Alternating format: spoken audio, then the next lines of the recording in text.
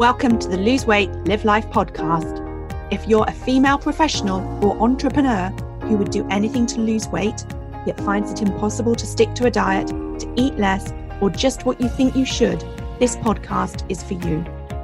I am your host, certified life and weight coach, Claire McKenzie. Listen in to learn how to stop overeating, lose weight for the last time, and create a relationship with food and yourself that you love, all without diet deprivation and self-sabotage.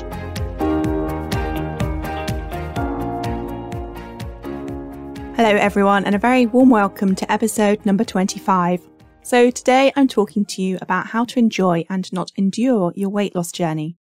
If someone had said to me way back before I lost my weight, you should slow down, not be in a rush, I would have thought there's no way I want to be in this body feeling desperate to lose weight any longer than I absolutely have to.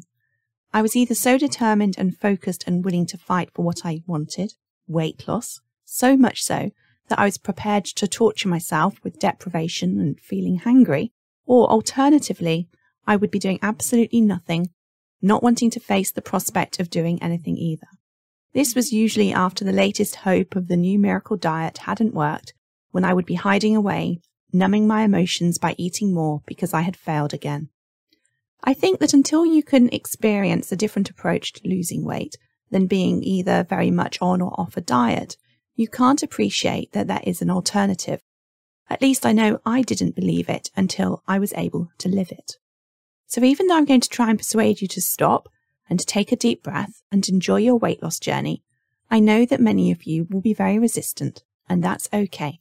Just bear with me and allow yourself to wonder if it could be possible for you. So I did some training last week where I talked about how you can create a weight loss journey for you that is more akin to a cruise than a long-haul flight. On a long-haul flight, you are counting down the hours and minutes, fighting the desire to comment at a particularly annoying passenger, maybe feeling dehydrated, frustrated, and maybe a little sorry for yourself that, of course, your seat had to be the one without the video or the audio working. And you end up just holding out the best that you can until you get off the plane, until you can stretch your legs and breathe again. In comparison, on a cruise, you're leisurely making your way from port to port, stopping off at each location, enjoying what you find there before making your way back on the boat to carry on in an enjoyable manner until the next port of call. You feel a little excited, relaxed, confident, and you're enjoying yourself. This is how I want you to be feeling on your weight loss journey too. I want you to get off that long-haul flight that you're wishing would fly by until you get to your destination, and I want you to instead get on that cruise liner and sail your way there, taking in the sights, adventures, and new discoveries along the way. So here are 8 ways for you to create your transformational weight loss journey. Number 1 is to appreciate each day. This life you're living right now is it. Each day you live, you will never live again. Now, I know I'm stating the obvious, but when you're on the long-haul flight equivalent of a diet and hanging on, feeling deprived, hoping it will be over as quickly as possible, you're not living your life. You're feeling restricted and deprived and putting everything on hold. And you're making things more difficult because if you have less in life to do, to appreciate and look forward to, it's going to be harder not to turn to food if you're an emotional eater. You never get those days, weeks and months back. You're putting life on hold, assuming that when you get to where you want to be, everything will be different. But it really won't be. So don't sacrifice your days, weeks, months for the sake of losing weight because it's not necessary. In fact, not only is it not necessary, it's going to make it more difficult for you to maintain your weight when you get there. It's really important you lose weight the way you want to live it. You're far more likely to gain your weight back if you put your life on hold to lose your weight because you won't have learned how to have that relationship with food that works for you in your real life, where everything else is going on, where you haven't put everything on hold. Okay. Number 2 is to love yourself first. It's possible to lose weight in a way that feels like self-love, that feels caring and nourishing for you. And it's possible to lose weight in a way that feels like restriction and deprivation and being hard on yourself. And when we lose weight without appreciating ourselves in the moment, we're usually telling ourselves that we'll love and appreciate us again when we're in our size 10 jeans, or when the number on the scale is where we want it to be. But it doesn't work like that. When you lose weight by being hard on yourself, that's what you learn to be good at. And when you lose your weight and the novelty of the new clothes and the compliments wear off, you will find it necessary to continue being hard on yourself. You'll find fault in your wrinkles or saggy skin, or maybe you'll berate yourself for not keeping the house tidy, or thinking you should be doing better at work. Ultimately, you'll experience more negative energy, which you'll then want to find a solution for, and it's possible that you'll not be able to stop yourself turning back to seeing food as the solution. Loving yourself first is about making self-love, acceptance, and appreciation a priority as a part of your weight loss journey. When you have a food plan with delicious, healthy, and nourishing food, it's so much easier and more enjoyable.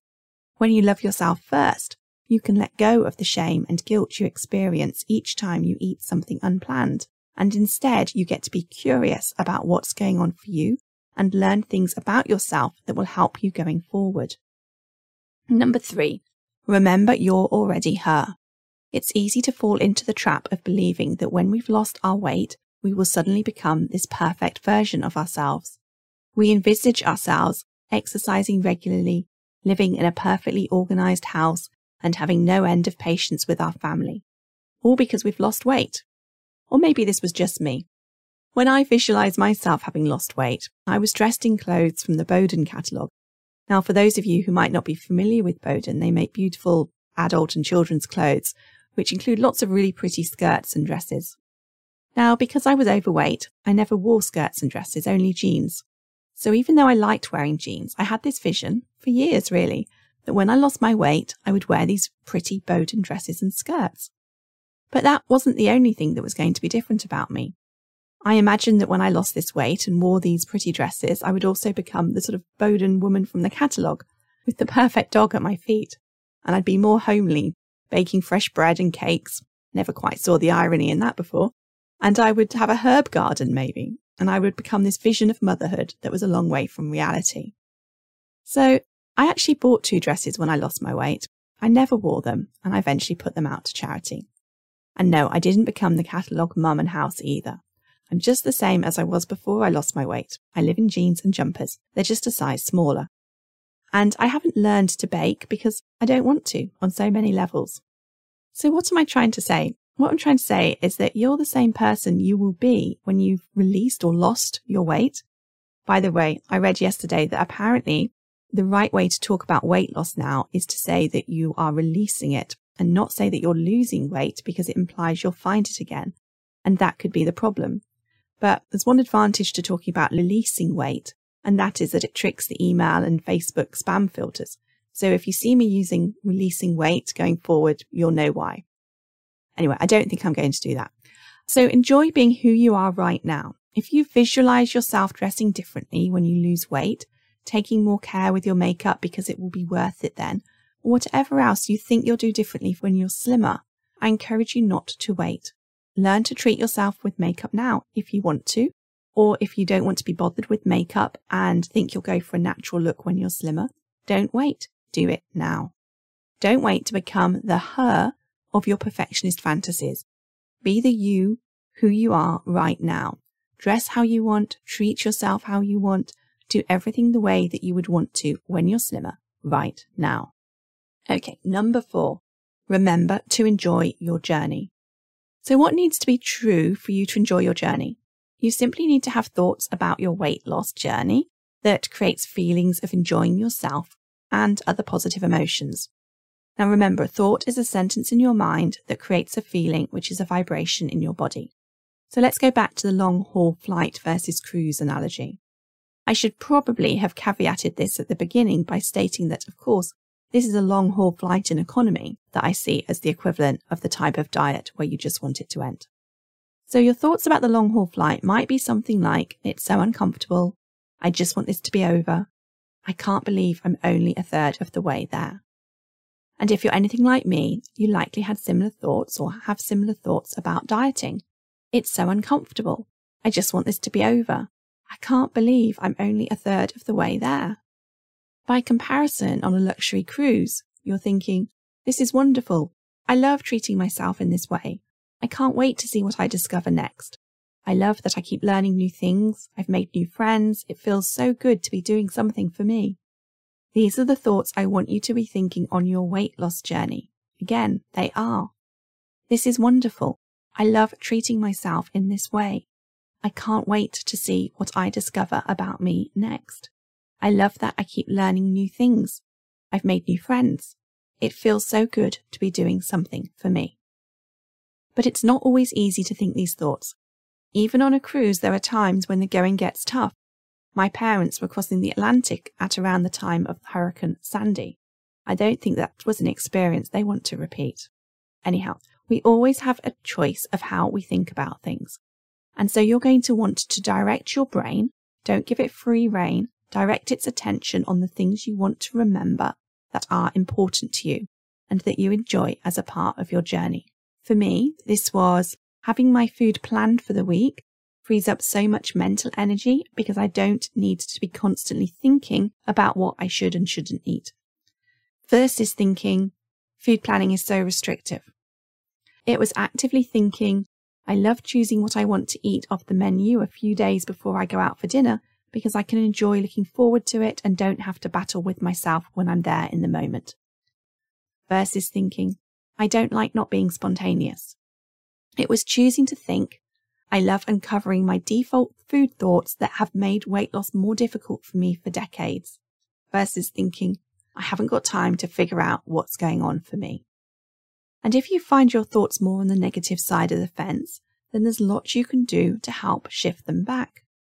Okay, number 5 is focus more on what you do want than on what you don't. So I mean this both with regards to what you eat.